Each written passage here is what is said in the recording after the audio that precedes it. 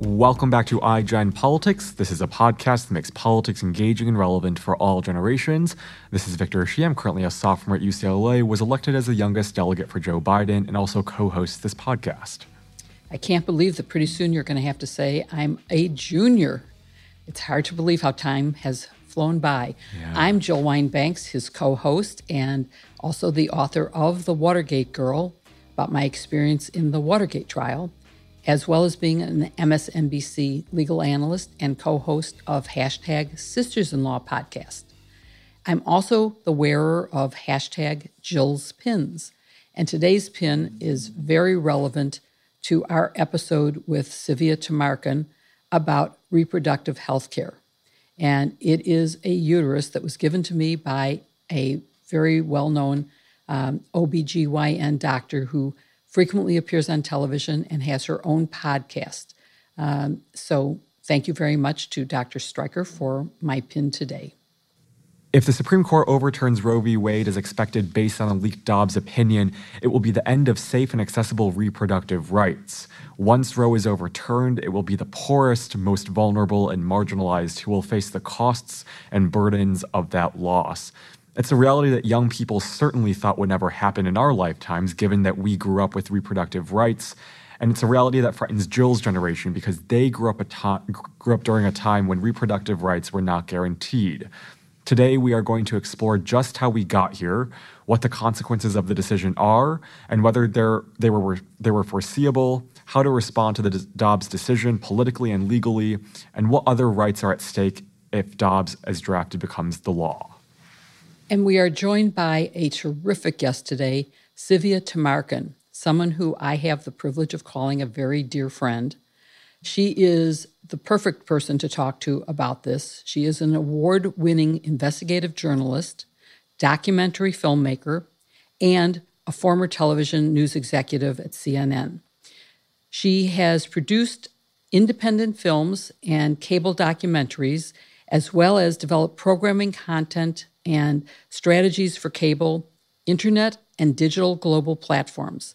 She was a CNN executive and executive producer of CNN's Emmy-winning news magazine show CNN and Time. Her investigative reporting led to one of the first exculpatory DNA exonerations in America, as well as the exoneration of a death row inmate. Civia was also director, executive producer, and writer of the film Birthright, A War Story, which tells the story of women who have become collateral damage in the aggressive campaign to take away the reproductive health care that we have all come to take for granted. It threatens when and how women will bear children, and the documentary explores the accelerating gains of the crusade to control pregnancy and the fallout that is creating a public health risk. She will be a terrific guest, and I encourage everyone to watch her film, which we will put a link in our show notes. Thank you very much for being with us today, Civia. Well, I'm delighted to have the opportunity to talk about this topic. Same here. So my generation grew up without ever thinking about abortion. We took it for granted as the Dobbs decision or the leaked opinion spells out. There's a very good chance that abortion will not exist for my peers. So I'm wondering if we can start off by having you help us understand what it was like when Roe wasn't the law of the land. When Roe was not the law of the land, more than 1 million women still accessed abortion illegally, back alley, and the numbers of women that died were astronomical. The hospital wards were filled with women who were septic and dying of abortion.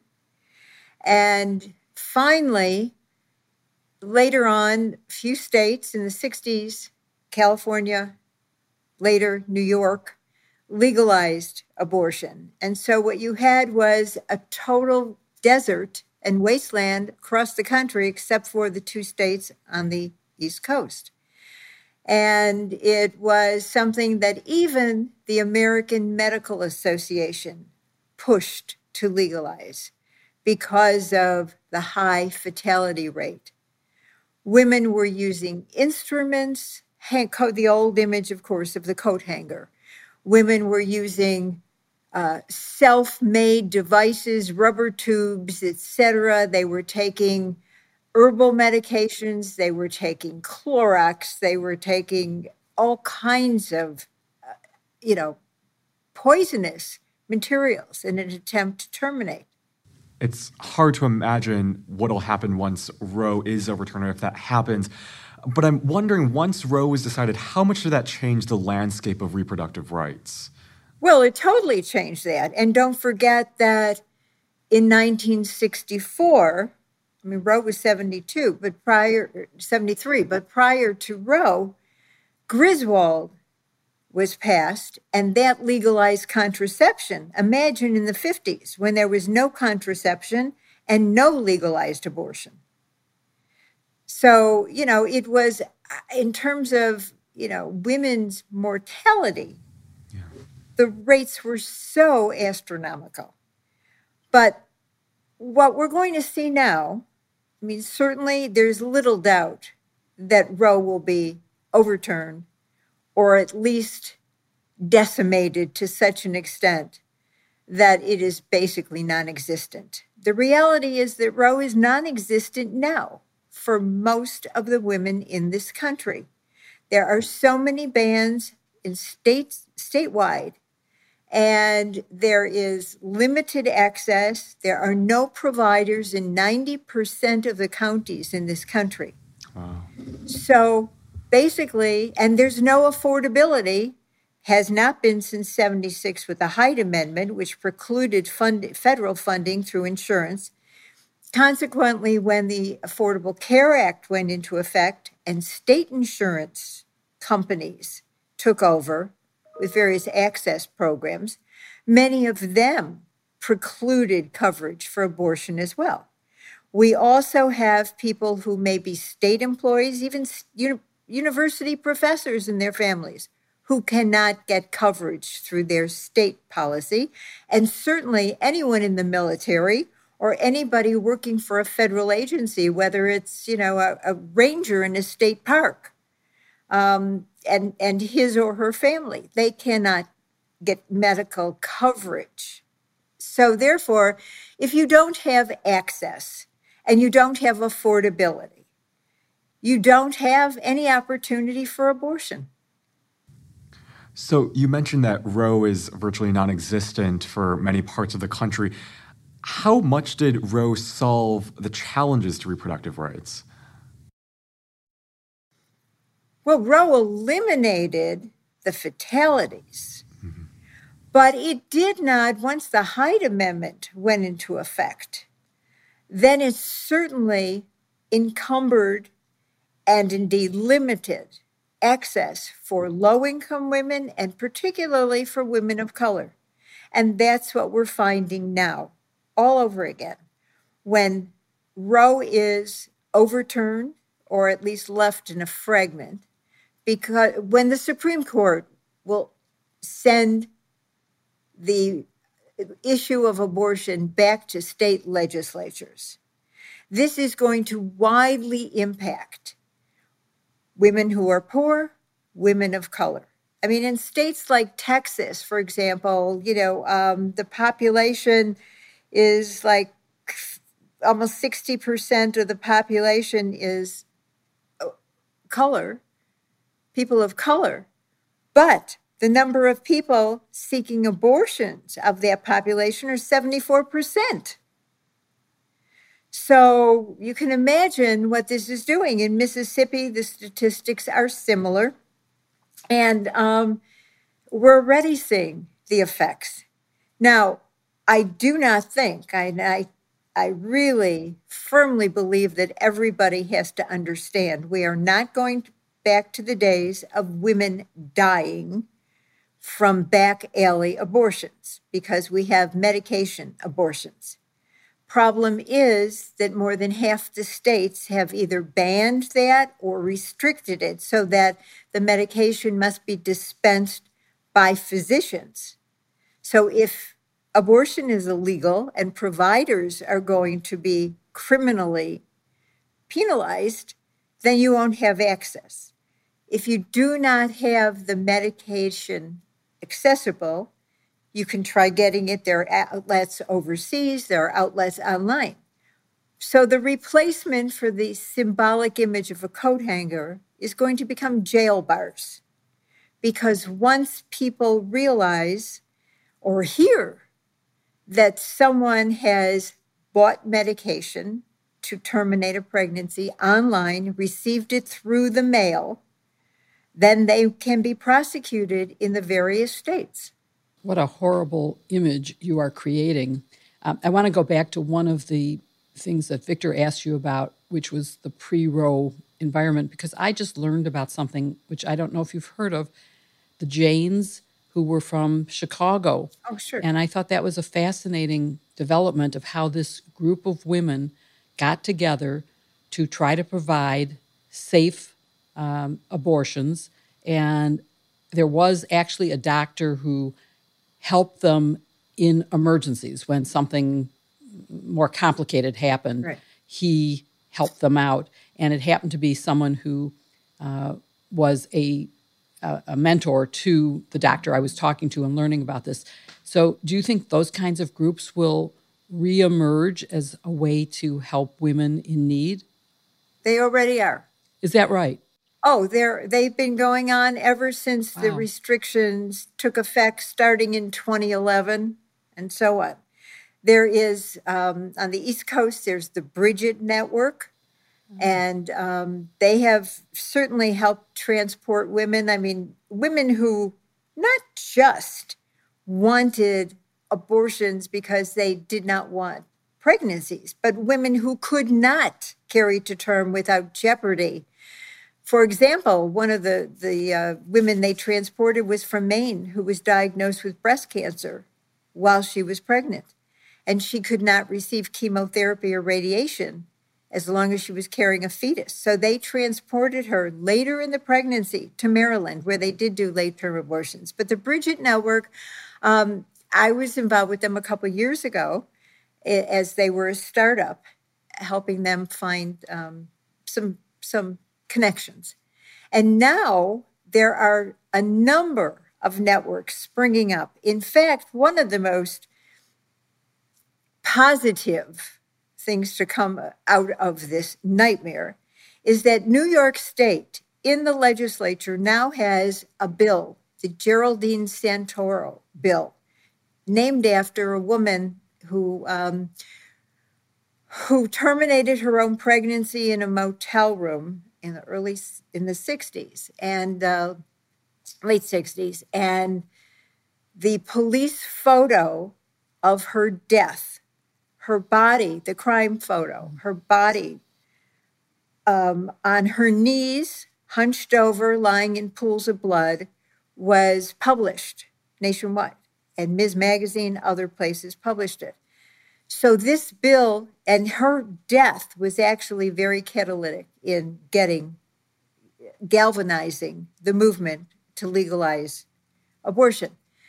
New York State, and she lived in New York, New York State has now proposed in their legislature the Geraldine Santoro Act, which would not only abortion's legal in New York, but it goes further. It would create a sanctuary state. It would receive this sanctuary network in New York would receive initial funding of $15 million, a lot of matching grants. It would be administered by state officials. And it would network with other states where abortion is legal so that they can create, the goal is to create, in fact, I just was this is a scoop for you guys because I was just contacted about this a few days ago. The goal is to create a nationwide sanctuary network.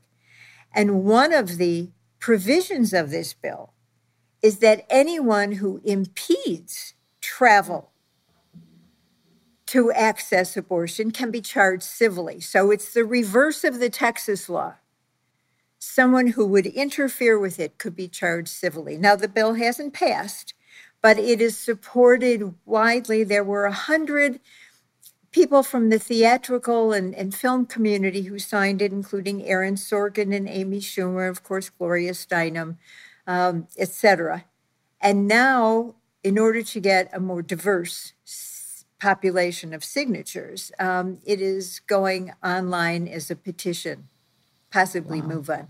Well, I love getting that scoop. I wonder about a couple of things. One, states are trying to do extraterritorial coverage. So they're saying that you cannot leave the state to take a pill. You can't get the pill mailed into the state, which seems to me an interference in interstate commerce. So I'm wondering whether, although I love using the Texas law against this very premise of the Texas law to stop those impeding the use of medical and reproductive health care, but I wonder whether those extraterritorial laws will actually present a problem so that women can't leave the state and then return because they would be criminally charged upon return for having done that. Is that something that has been looked at? I don't know that they have looked at that in terms of, the interstate or intrastate. But the point is that there are efforts afoot to create networks. The J Network was so well known. Subsequently, there have been films made about it. There's documentaries about it.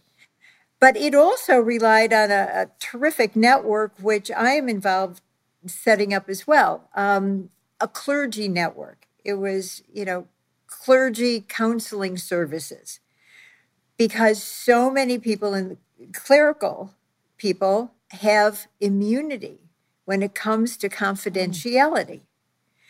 And so Catholics for Choice was very involved with that as well. And therefore, they were part of the referral service because they could not be charged. It was clergy privilege communication. And they could refer people to providers. They could refer them for, transportation within this underground network. So there's a lot of communication about setting up those alternative networks.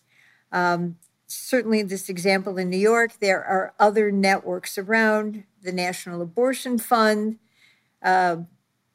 helps people access. There's an organization called If, When, How, and they provide information. Most importantly, there is an online hub called Plan C.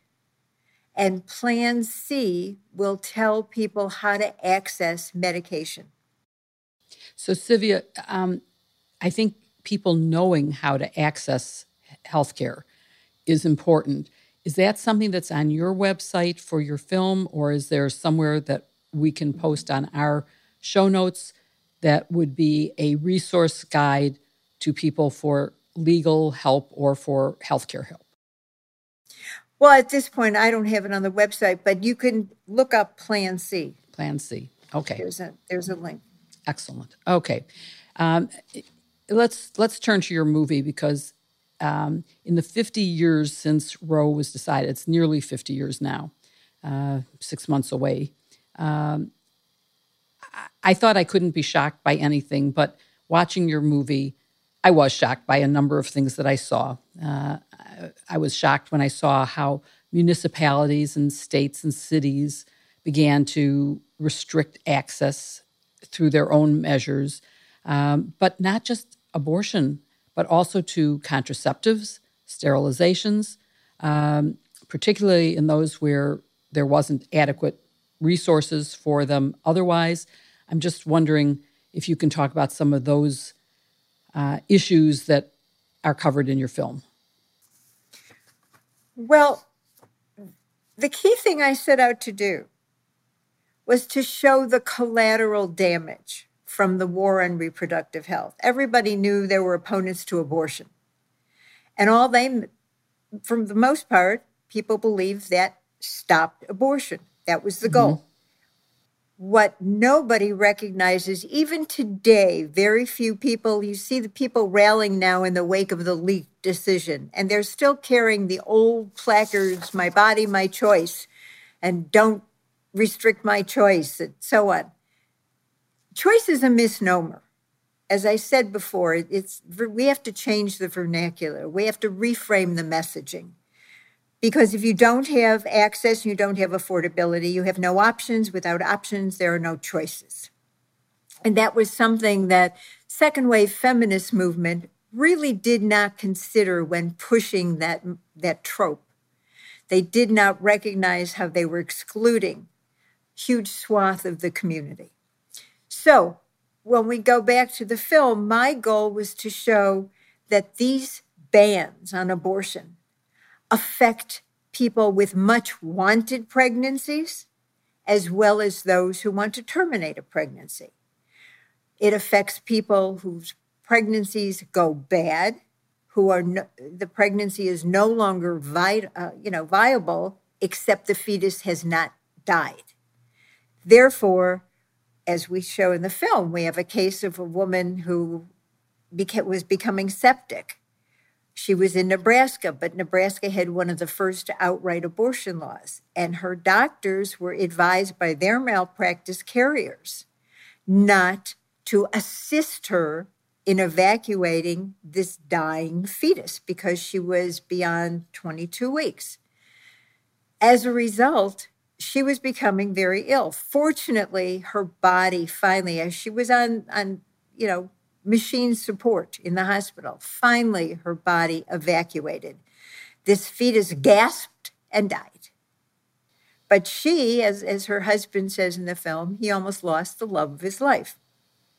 So those are examples. There are women who have gone to emergency rooms at Catholic health facilities, Catholic health care, or even regional hospitals in states that are very hostile to abortion, municipalities, county hospitals, and they have been hemorrhaging, they have been septic, they have been at risk of dying, and yet they would not get the assistance because there was a heartbeat. So stories of miscarriage, mismanagement as a result of anti-abortion mentalities, and what we refer to often as the fetus first mentality, have cost lives.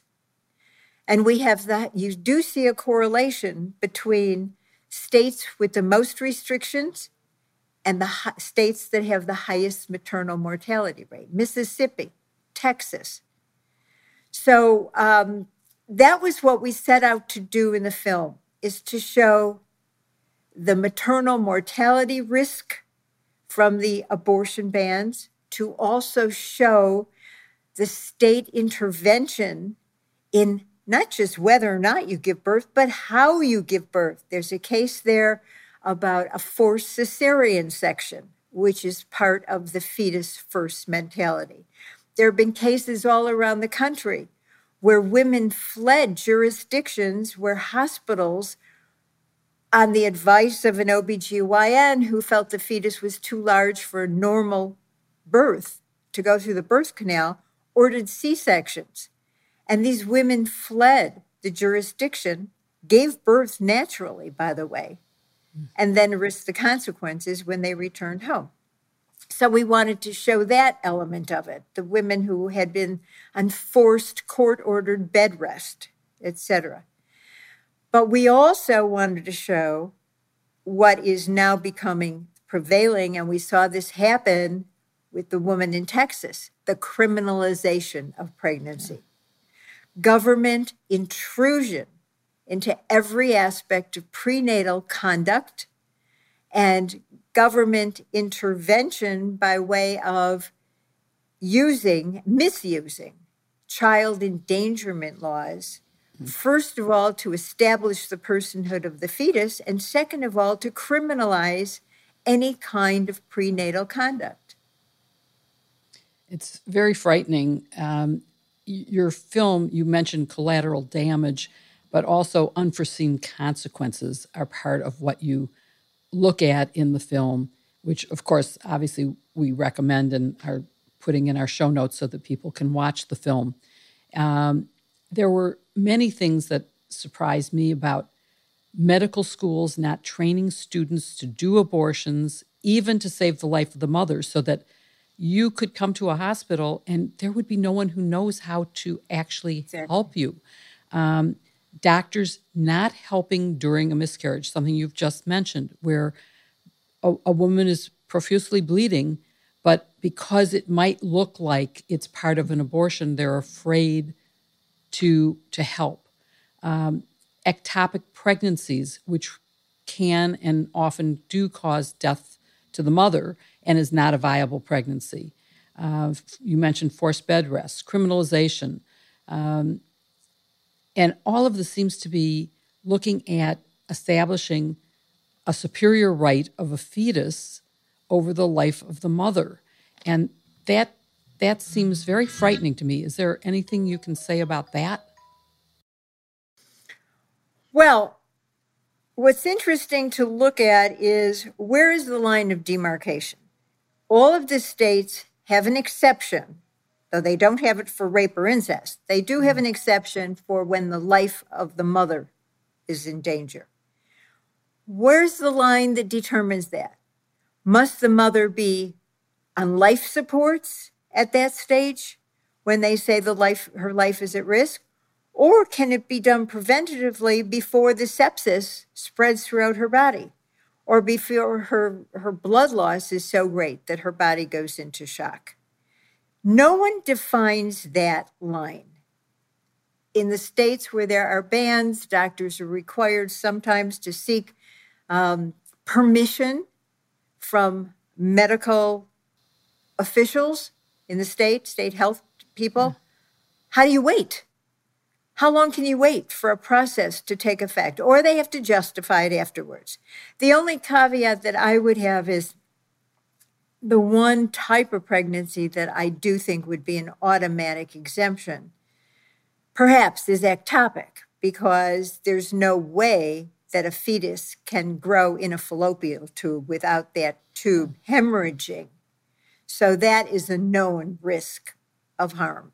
I mean, the fetus would not survive, the mother would not survive. So that may be the one exception. Unfortunately, it's not clear in the laws. I mean, it's not clear. I mean, it's obvious that it's a death sentence for both the fetus and the mother, but it isn't obvious to me that under the extreme language of Dobbs and laws that have been passed, either trigger laws that will go into effect or those that will pass as a result of it, it's not clear that those are going to make clear to a doctor it's safe for you to do this. The other thing is that doctors are becoming so frightened because of the criminal penalties against them that they may be very hesitant to make a decision or to perform the procedure. I truly believe most will, but nevertheless, they don't know what they're up against because that hasn't been defined. The doctor in Nebraska that we have in the film said he was advised by the Nebraska Medical Association and by his malpractice carrier not to terminate earlier. And you also have, as part of the National Council of Jewish Women, of which you're the president in Arizona, you had a teach-in, and you had a doctor on who has been sued by the estate of a fetus that was terminated at 8 weeks. I believe it was 8 weeks. And she and the mother have been sued by the putative father, maybe the real father, but not. No, the mother's not sued, just the doctor. Just the doctor. I mean, those are what we're seeing as a result of the leaked Dobbs decision and the potential end of Roe. So this case is very unusual. It predates.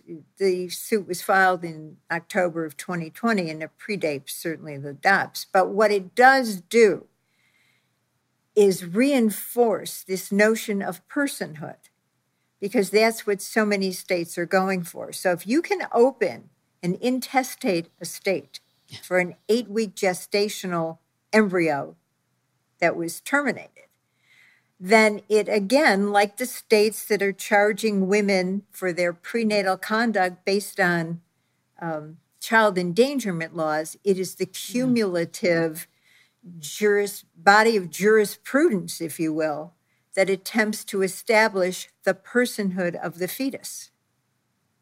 And that's what they're going for. There is very little doubt. I have an old film clip in my film from a year after the Roe decision, where they had the first March for Life, and quote unquote. And there's a speaker saying that we will not stop until we get a constitutional amendment protecting the unborn.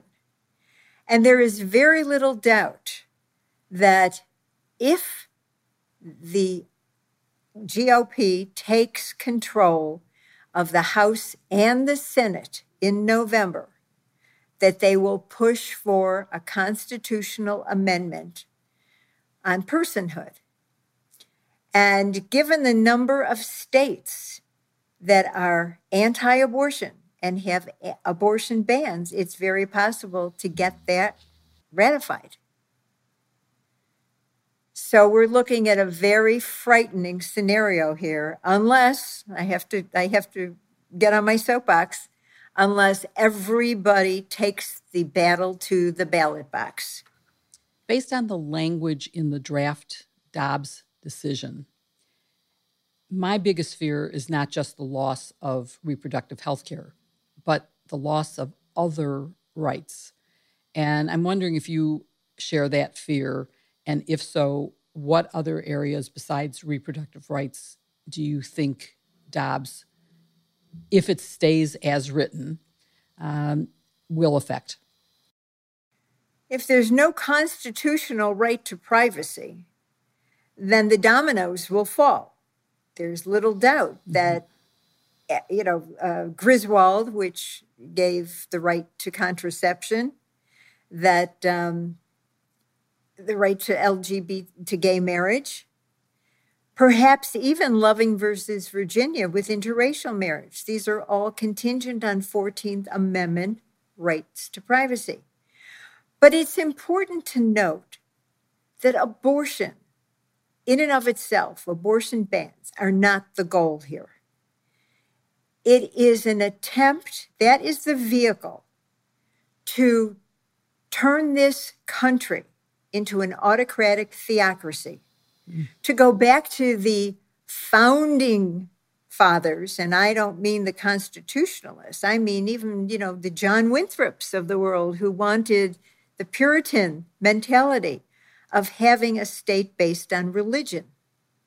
So it's very interesting to look at this in the larger context, which I think is essential and should send people everywhere to the polls to vote.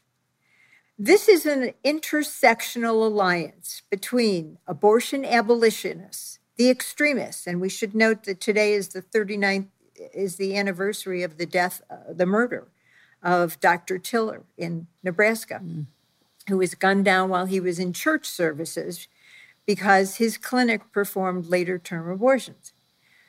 But it is the abortion abolitionists combined with the Christian militia and the white supremacists who are all moving toward creating a white nationalist country.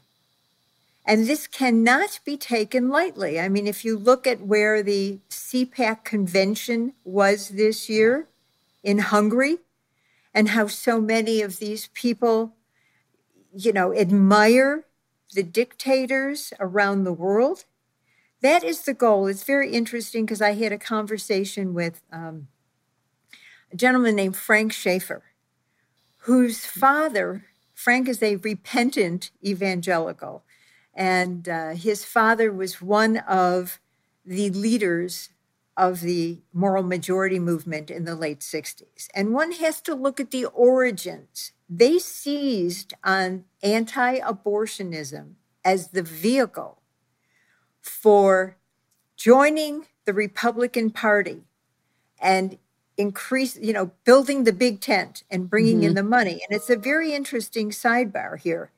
The Southern Baptist Conference, of course, supported Jimmy Carter. He was one of them. And the fact that he was pro-reproductive rights didn't really concern them. The evangelical movement in the early 70s and the 60s was not against abortion.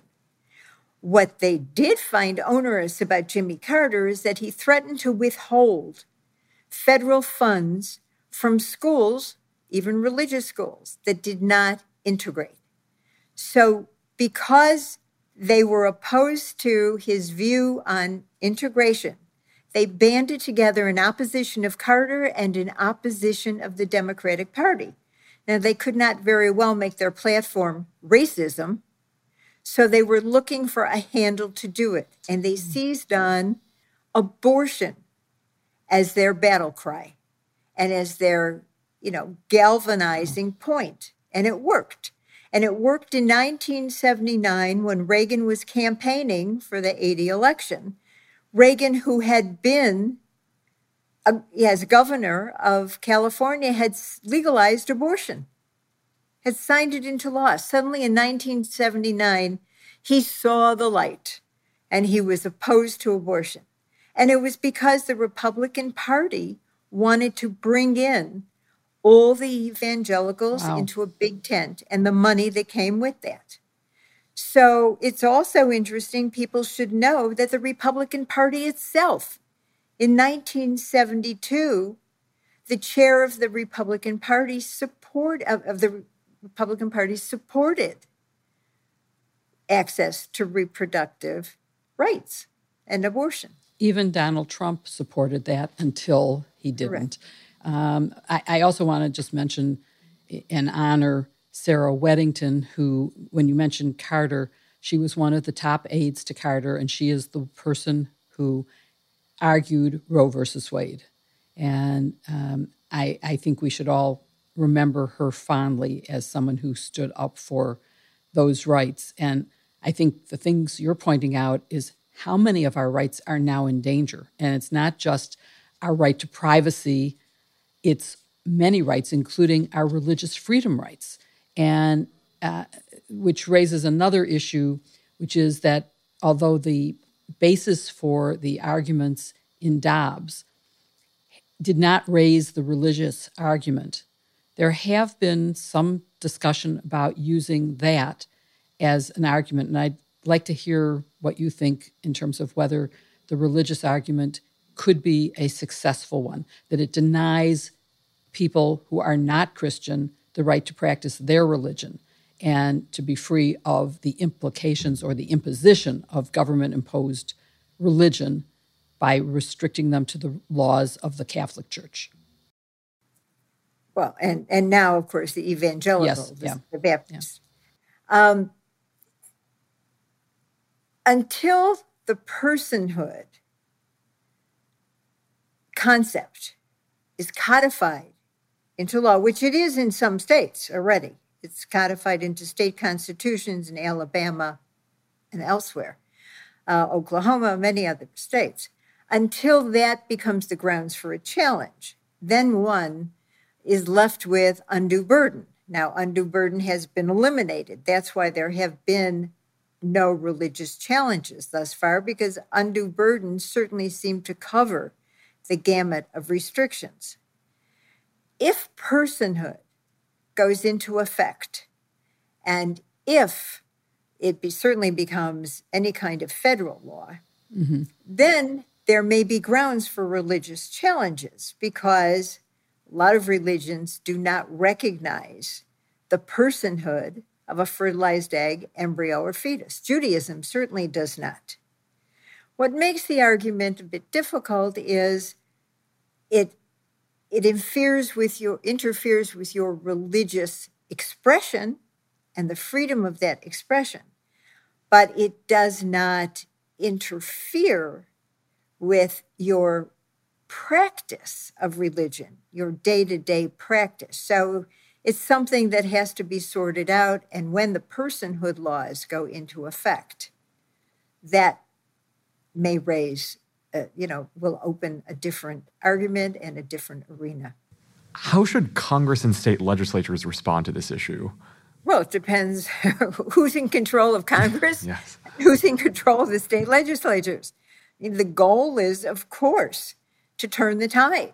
The goal in states, the goal is to oust the Republican legislatures that are passing these bans. The goal is to maintain the majority, and even a wider majority, of course, in the Senate, but in the House.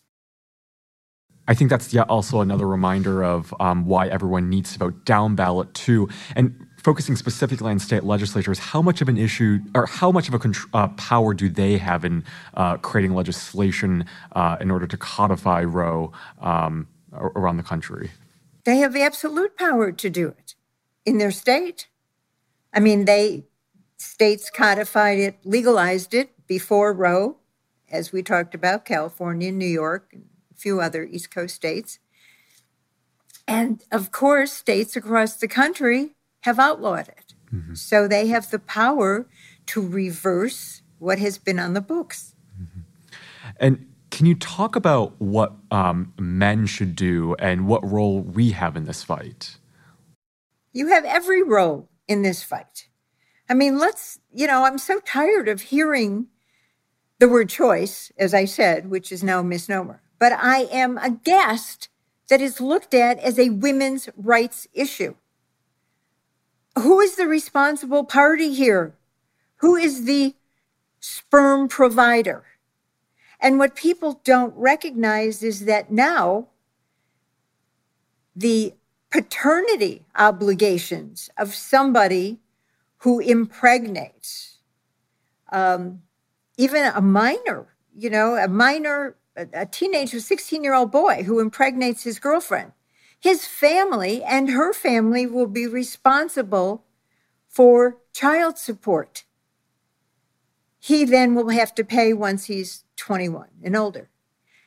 County attorneys have absolute discretion when it comes to so many issues, including, by the way, if you talk about voting, let's not forget the AG offices and the county attorney offices, because they are the ones who have the discretion about upholding these bans or prosecuting and following through on the criminal provisions of these bans. They don't have to.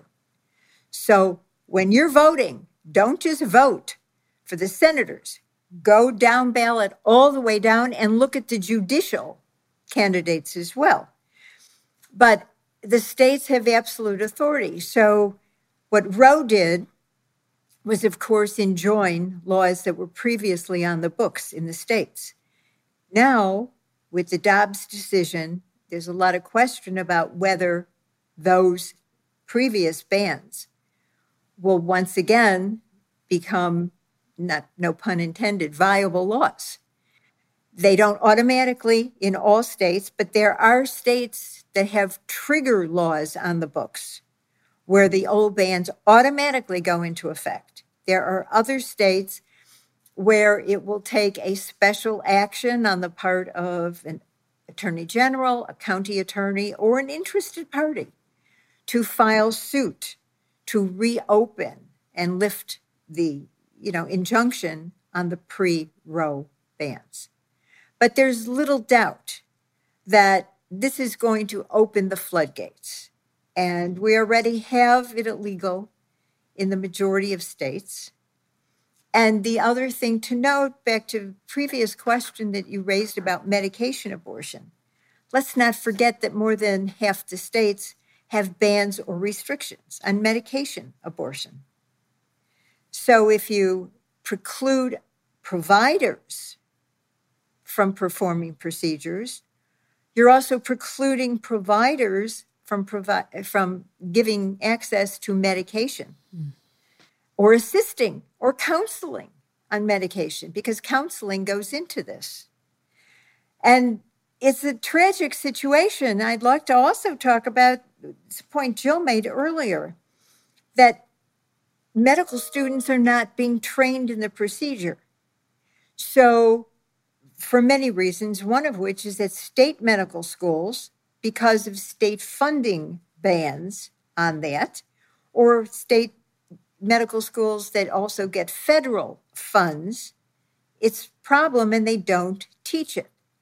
So what happens if you are an ER doctor and you have a pregnant person brought in from a collision, an auto collision, and the only way to save that person's life is to terminate the pregnancy? Many wouldn't know how, particularly in rural communities. They have not been trained where there is such a shortage of physicians anyway. It's not like you get on the call and call another doctor who may know.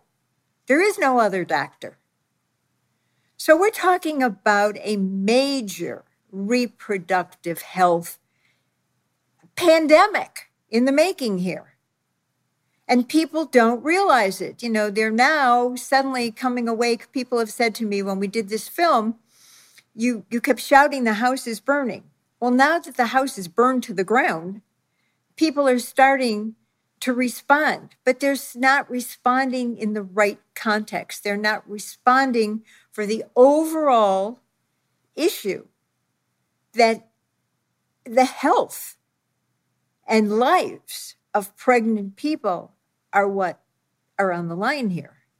Even those, as we said, with much wanted pregnancies. So for young people, how should young people take the reproductive rights movement from here? I'm wondering, Jill and I have spent some time thinking about who the next big reproductive rights activist is, young reproductive rights activist is. Can you think of any? And I guess where should my generation take this fight from here? To the polls, to your ballot, to the voting. Mobilize the vote. Hook up with all of the organizations out there that are mobilizing the vote for candidates that support access to reproductive health care. I mean, there's, no more railing, no more, marching, no more activism. It's too late for that. And there is no one single activist that has emerged.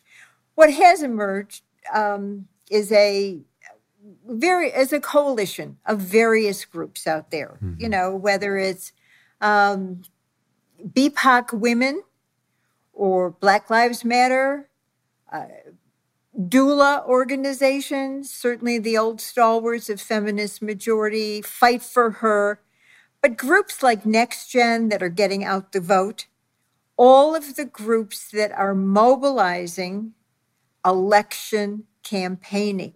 That's what has to be done. We have to get every young person who's a senior in high school who may be 18 by November 3rd to register to vote. Yeah.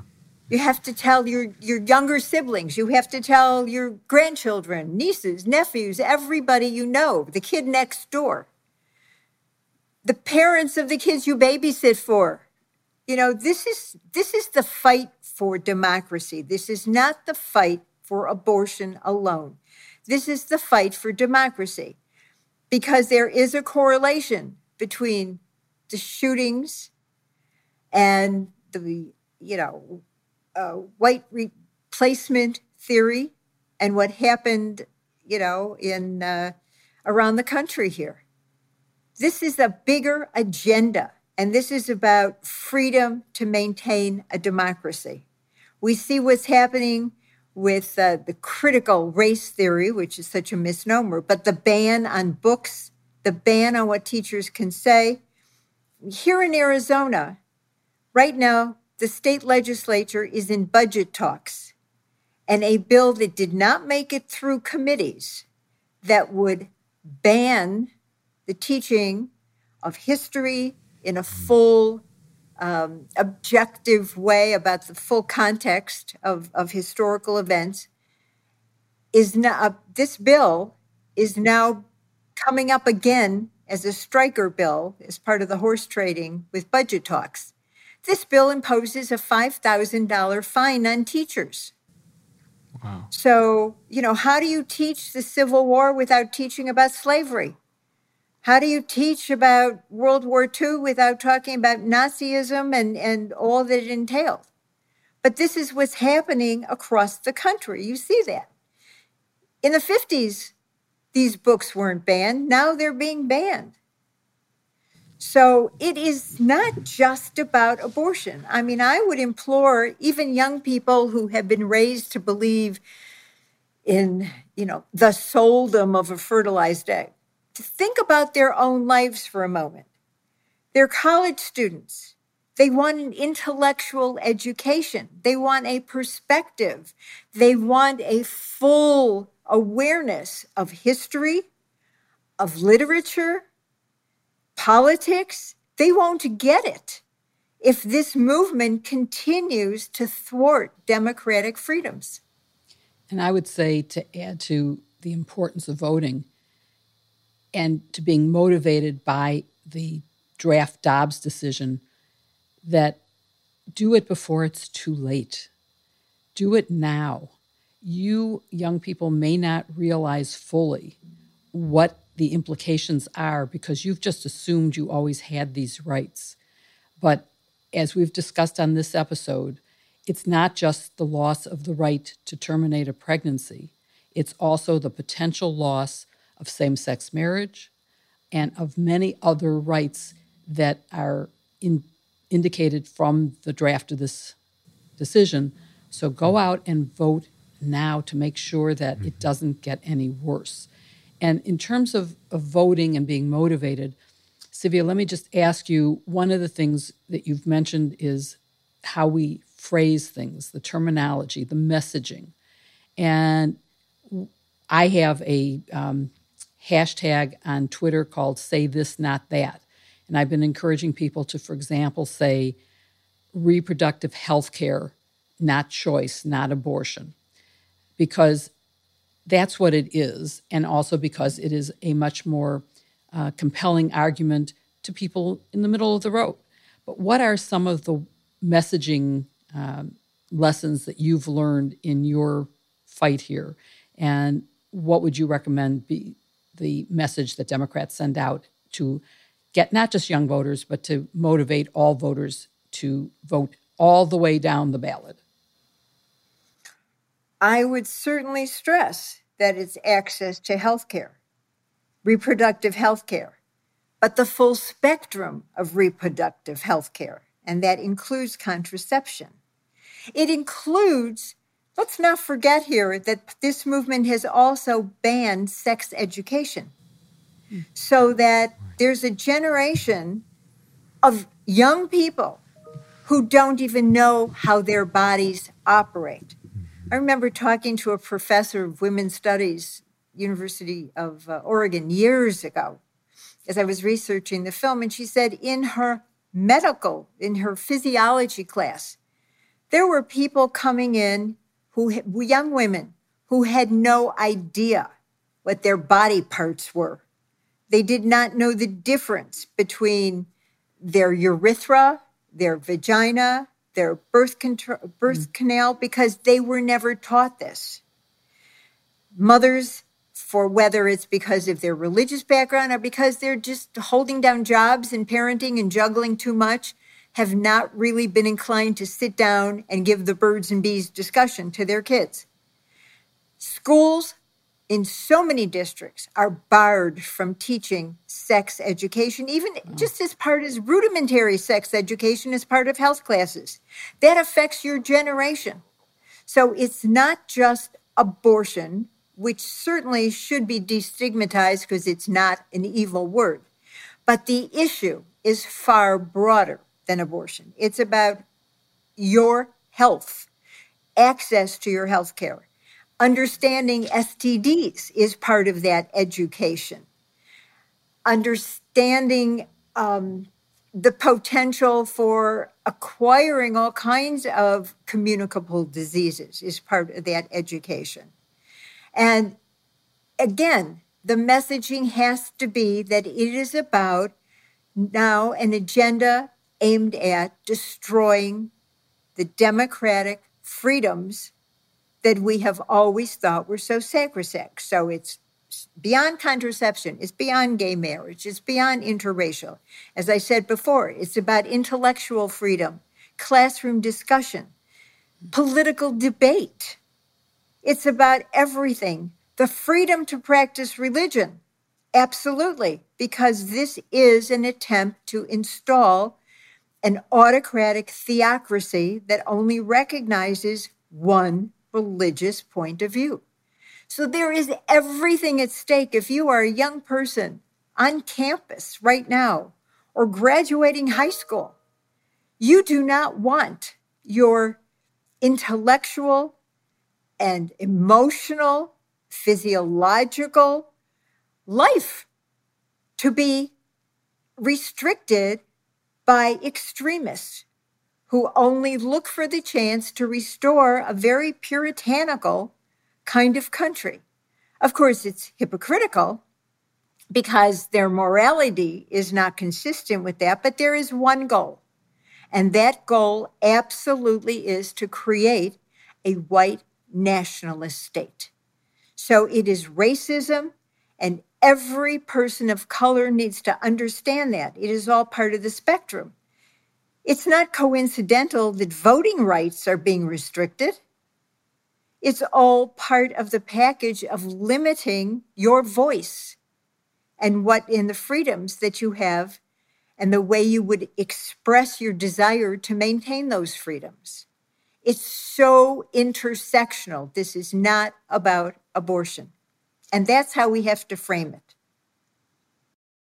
Well, that's a very good message to end on. And we are very grateful to you for spending this time with us, and more importantly, for having made the film Birthright a War Story, which really is a dramatic presentation of issues that you foresaw when no one else was seeing them.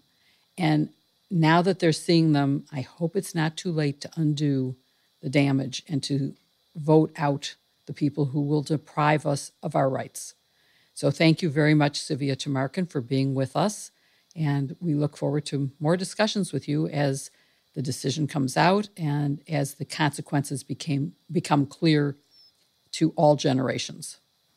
Thank you for having me, and thank you for this very, very important discussion. Thank you, Civia. Thank you so much for watching or listening to this episode of iGen Politics with Civia Tamarkin. We hope you enjoyed it as much as we did, and that you'll come back next week for another great episode of iGen Politics. You can follow us wherever you get your podcasts and subscribe to us on YouTube under the Politicon channel.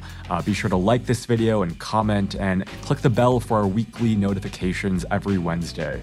Thank you so much again, and we hope to see you next week for another episode of iGen Politics.